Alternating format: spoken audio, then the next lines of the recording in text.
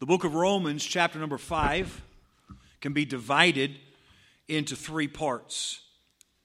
It has three great themes that it teaches us. Verses 1 through 5, where we read the benefits of justification by faith. In verses 6 through 11, the Bible describes the infinite nature of God's love. And you ought to read that and read it carefully because it is wonderful. The Bible says that if a man is a good man, someone might be willing to die for him as his substitute. But God commendeth his love toward us, and that while we were yet sinners, Christ died for us. Then it goes on to say that if God gave us his Son when we were his enemies, how much more will he protect us and save us now that we've been reconciled to him? The infinite nature of God's love. But then verses 12 through 25, we find the contrast of sin and grace. I want you to notice, as we look for a few minutes this morning, we're going to look at this great contrast of sin and grace. If you're going to understand what these verses are talking about, it's going to take some powerful meditation, some prayerful meditation. I'm going to show you a verse, and you're going to say, wow, wait a second, I don't really, that's strong. I'm not really sure I know what that's saying. So I'm going to tell you what it's saying, but I'm going to ask you, don't just take my word for it. Take what I'm saying and take that verse and go back and say, okay, let's understand what that verse is saying. Because as you read in the scripture reading, these are some pretty, I'm going to make up a word here, trickily, that's make tricky an adverb, trickily written statements here. They're written in great detail for this reason, so that we can clearly see the difference between sin and grace. Brother Corky, would you turn these fans on for me? Thank you. Everybody say, ah. The contrast between sin and grace. You look at the world and it's so confusing and crazy, and you say, man, if God would open your eyes just to see the effects of sin versus the effects of grace, it would change your worldview. And these verses are going to show us that contrast. And even if you're saved, you're going to see some wonderful things here. I want you to notice first that the Bible says that Adam was the resemblance of Jesus. Look at verse 14. Nevertheless, death reigned from Adam to Moses, even over them that had not sinned after the similitude of Adam's transgression. Now notice, and we're talking about Adam, right? Okay? Adam, who is the figure of him that was to come. Adam is the figure of him that was to come. Now, it's clear from the context that him that was to come is talking about Jesus. No question about that. The word figure means resemblance. So Adam is the resemblance of Jesus. You say, well, how so? In this one simple way, and that it's going to expand upon, Adam did something that affected the whole race. And Jesus did something that affected the whole race. And he said, but wait a second, Jesus only affected the race from his day forward. No, that's not true. What Jesus did 4,000 years after God created man went all the way back to Adam. The Bible says that Jesus is the lamb slain from the foundation of the world. The crucifixion of Christ, the sacrifice of Christ for man's sins, you may not be able to comprehend this, but it's what the Bible tells us, was already a done deal in eternity before God created Adam. That's why when Lucifer fell, when Lucifer rebelled, he was slammed down immediately. Jesus said, I saw Lucifer fall as lightning from heaven. He was immediately done. So how come the same didn't happen to Adam and Eve? Because God had provided something for Adam and Eve. And that was God had provided a redeemer. It was already a done deal that if man should sin, there'd be a redeemer. So Jesus' sacrifice for sin didn't just work from his day forward. It reached all the way back from Adam. By the way, that's why Noah's Ark was so important, not just for the people who would be born later, but for the people who had already lived. Why? Because if the human race were slaughtered at Noah, roughly 2,000 years in, if the human race were destroyed at Noah, there would never be a redeemer. Therefore, God would have to damn everybody before Noah because they were waiting and counting in a holding place, in a waiting place. They are waiting for the Redeemer to come. If the human race is destroyed, the Messiah never comes and redemption never happens. And everybody all the way back to Adam, including Adam, is damned to hell.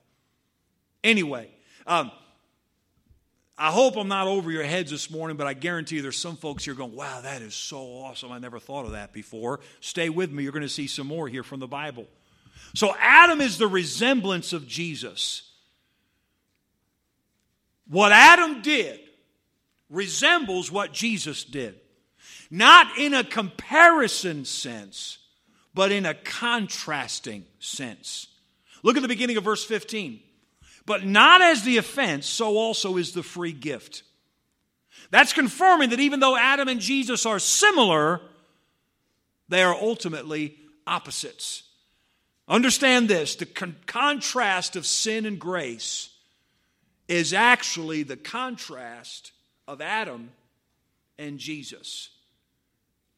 What follows that statement in verse 15 is a description of 7 ways that Adam, the man of sin, was both similar to and opposite of Jesus, the man of grace.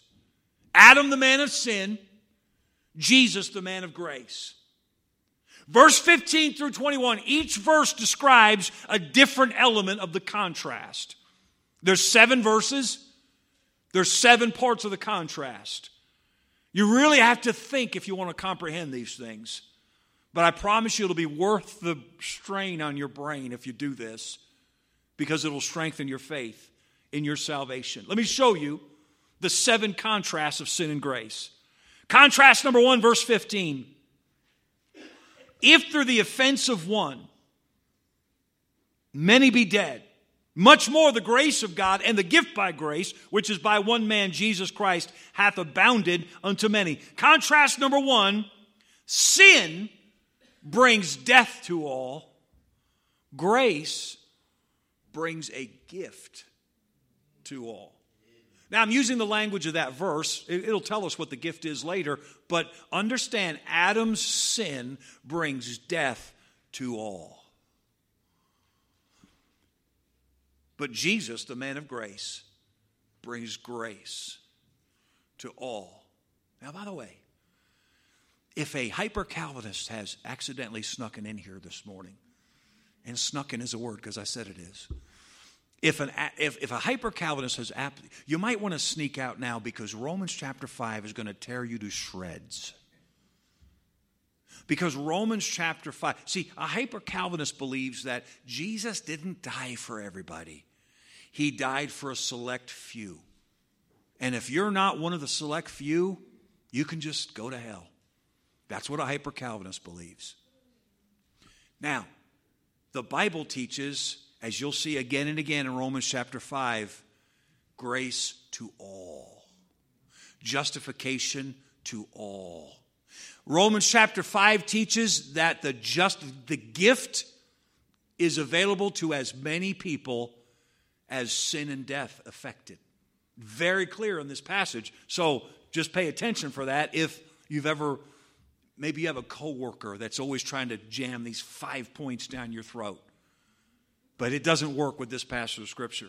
Sin brings death to all. Grace brings a gift to all. Contrast number 2, verse 16. And not as it was by one that sinned, so is the gift.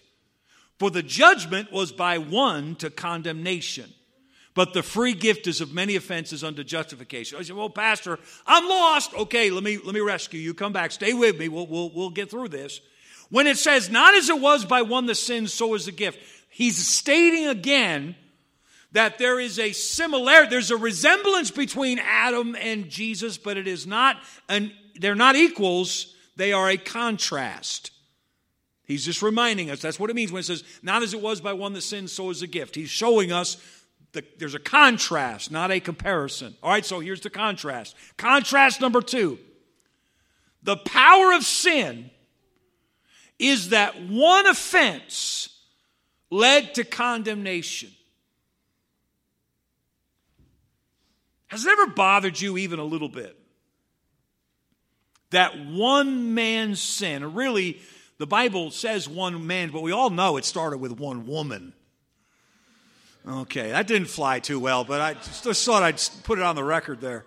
But no, the Bible very clearly says one man, and Adam was responsible for what his wife did.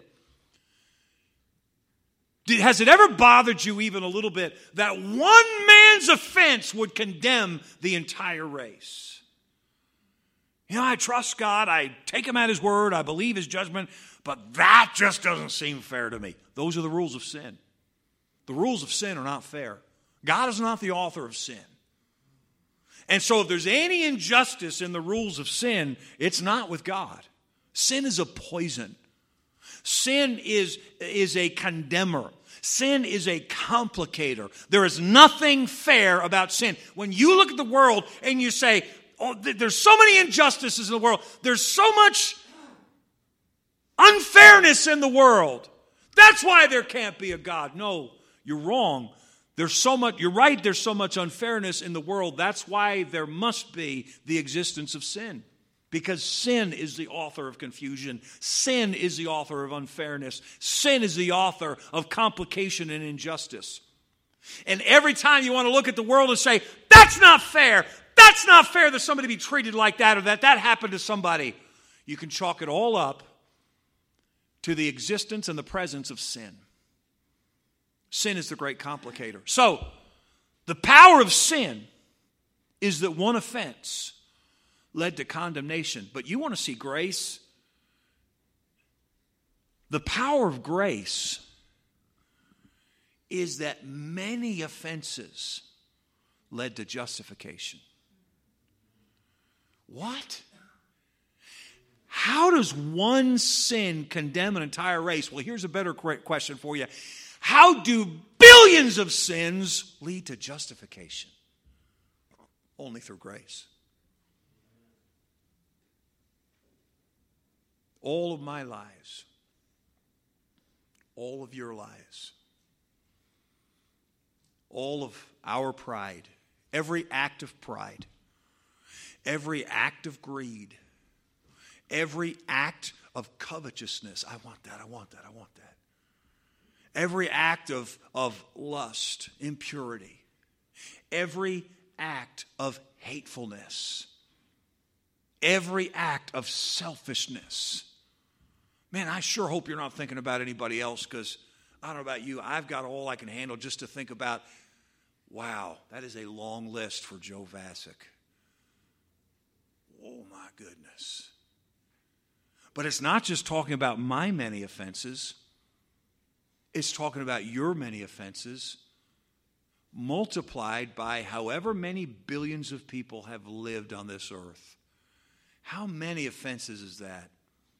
How many zeros and commas have to come at the end of that number? One offense brought condemnation, but whatever that number is of lies and hateful thoughts, all those, we know all the sins. Well, we don't know all the sins, but we know there's a lot of them, are what led to justification. Do you not see that grace completely changes the math? Grace. It's hard to wrap your brain around the idea that one sin, one time, could lead to the damnation of the entire human race. That's difficult to comprehend. But even more difficult to comprehend is that many sins could lead to justification. Grace completely changes the math. It changes the rules. It's the ultimate game changer. Contrast number 3, verse 17. Contrast number 1, sin brings death to all, grace brings a gift to all. Contrast number 2, the power of sin is that one offense leads to condemnation. The power of grace is that many offenses lead to justification. Contrast number 3, verse 17. If by one man's offense death reigned by one, much more they which receive the abundance of grace and of the gift of righteousness shall reign in life by one, Jesus Christ. All right? Contrast number 3, sin caused death to rule. Grace causes life to rule.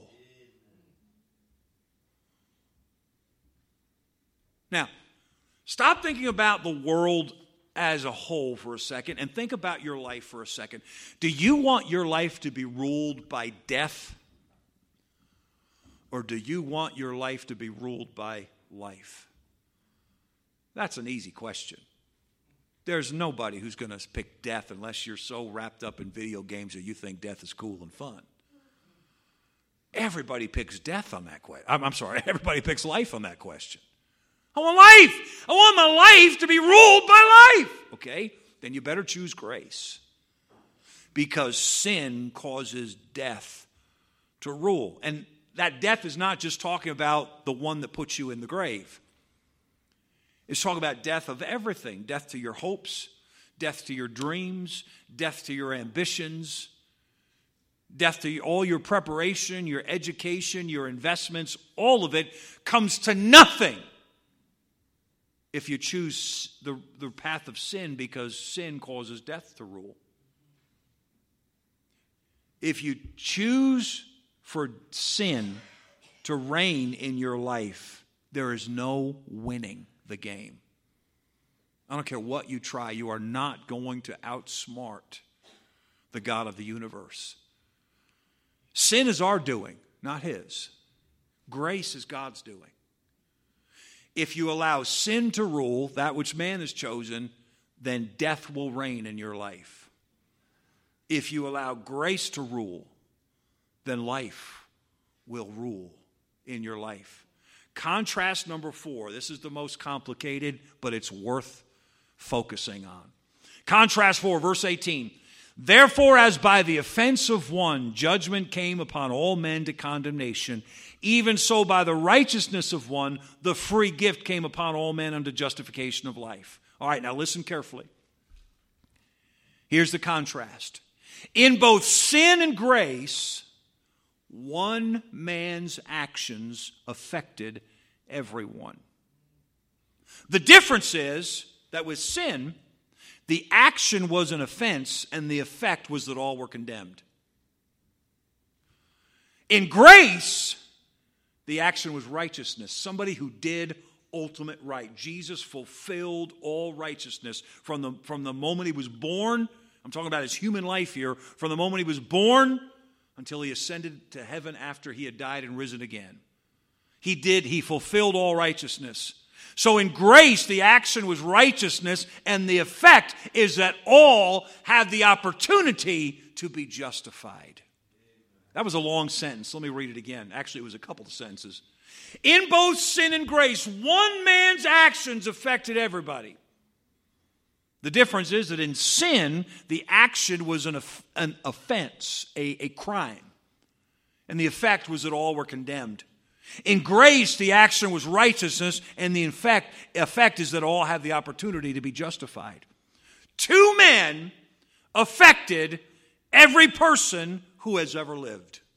One in a negative way, Adam brought sin.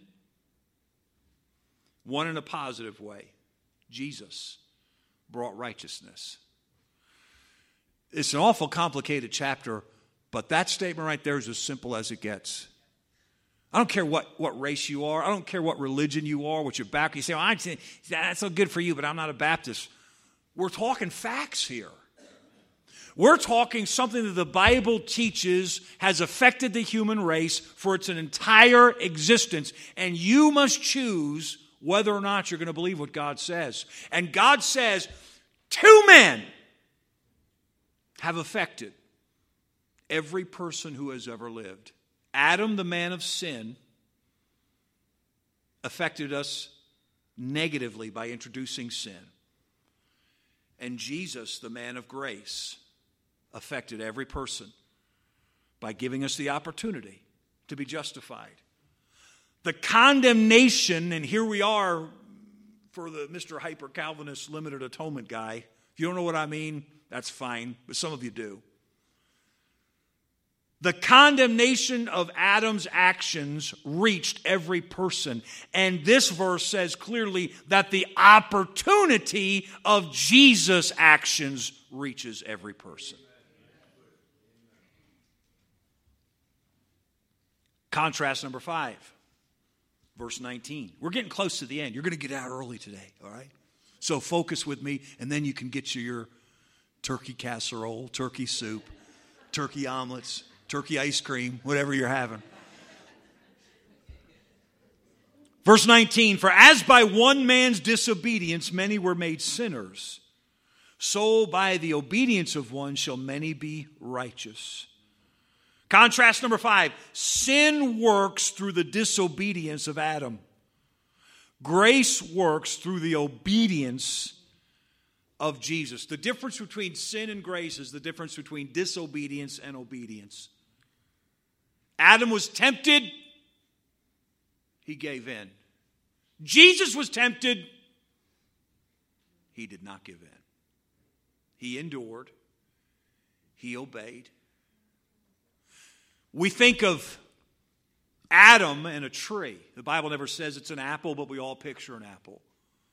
I think it was a peach, frankly, but because I can't stand peaches. But actually, I'll be honest with you, I think it's a fruit that has been since banned. I think God says, you know what, we're not going to put that one in the grocery store. We're done with that one. But we picture Adam with a tree. We picture Jesus with a tree. We picture that moment with Adam where and Adam actually, his temptation was not, oh, it looks so good. Oh, I really want it. Oh, I bet it's tasty. Adam's temptation was, oh man, I'm so overwhelmed with this woman, and now she has gone over to the dark side, and I have to go with her. See, Eve's weakness was in her logic, her emotion overtook her brain. Adam's weakness was her. I better leave that one right there. I could get myself fired here. But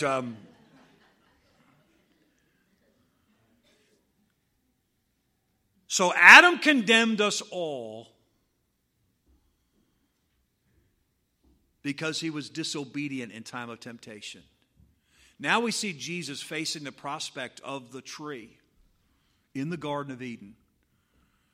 And I don't think for a second that Jesus was contemplating not going to Calvary. Not for a second do I. I don't even entertain that possibility.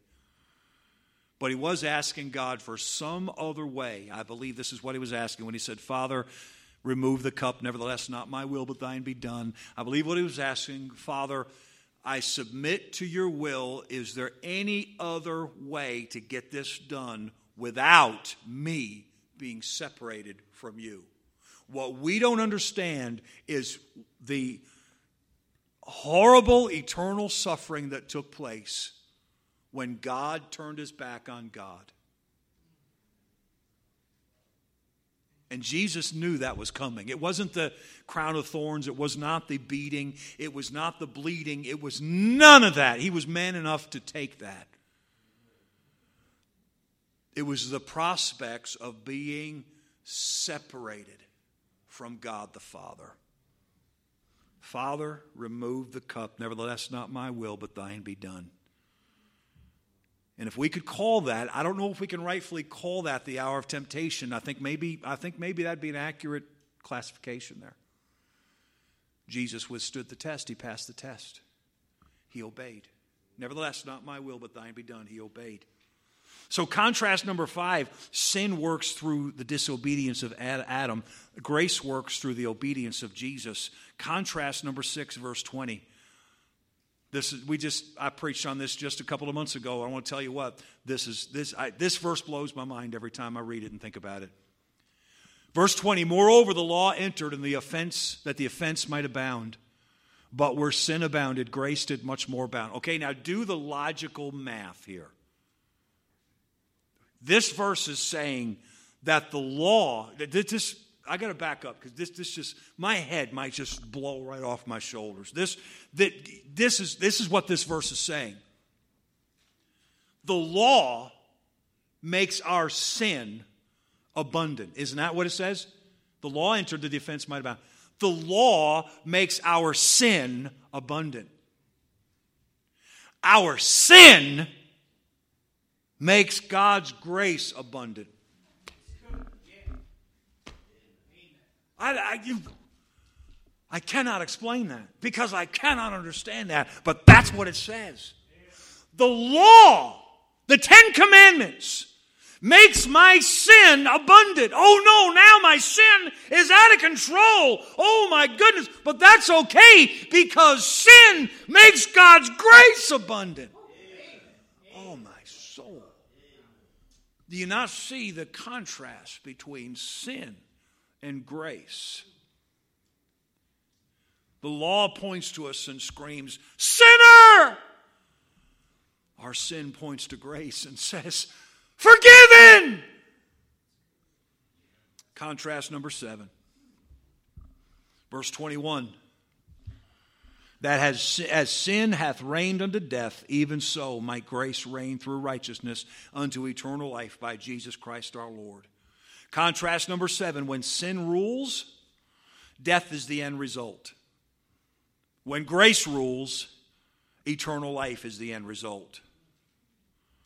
What you see all around you, folks, go look at the news, read the paper, you say, man, it's insanity. Can a day go by without some gunman shooting some people somewhere? Can a day go by without terrorism and fear and corruption in government? And it's insanity. It's all connected to sin and death. What you see around you is the effect of sin ruling. Sin is ruling and it's out of control. But in the middle of this broken down world, pay attention to the lives that are filled with peace and joy and love.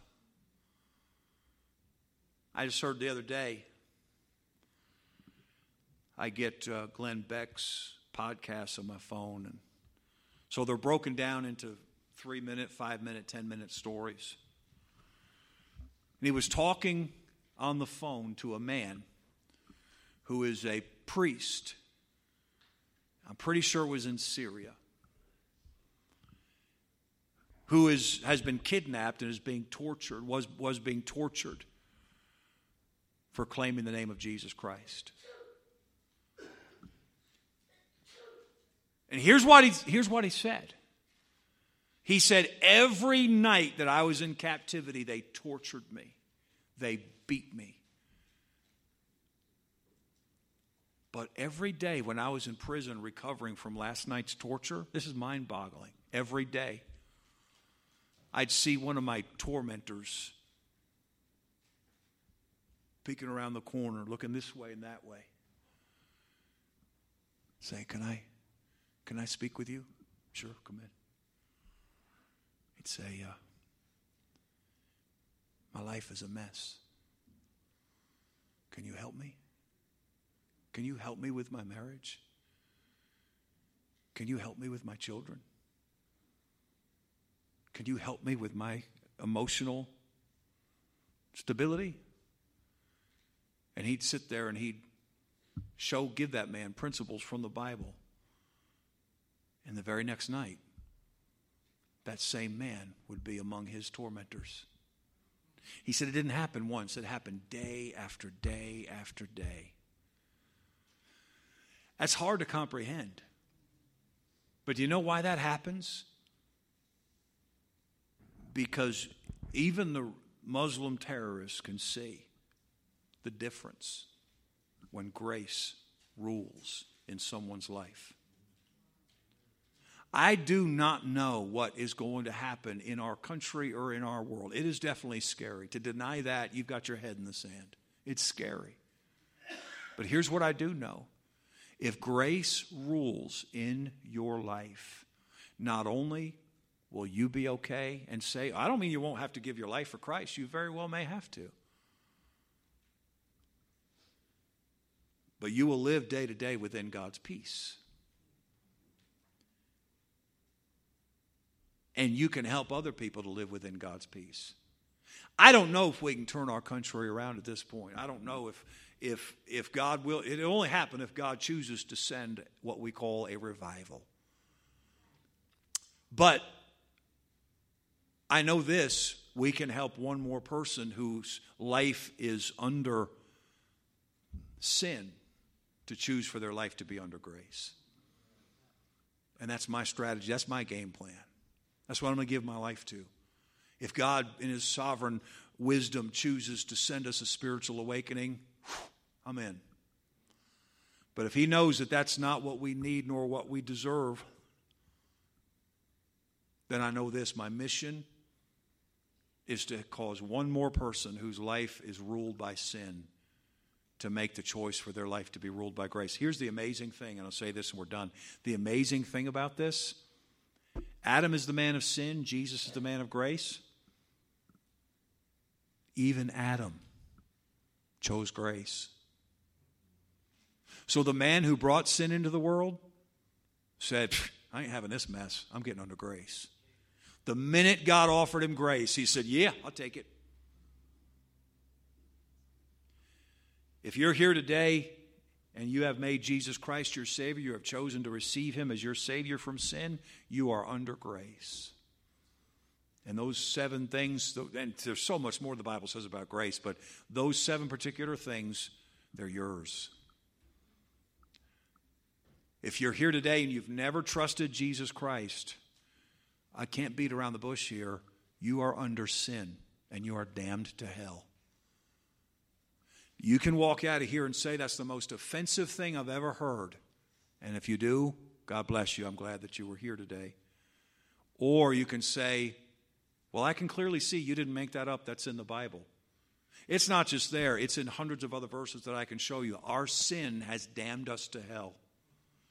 Jesus died on the cross to bring us grace so that we would have another option besides our sin. And every one of us, we've already chosen sin. If you're old enough to understand right and wrong, you've already chosen sin.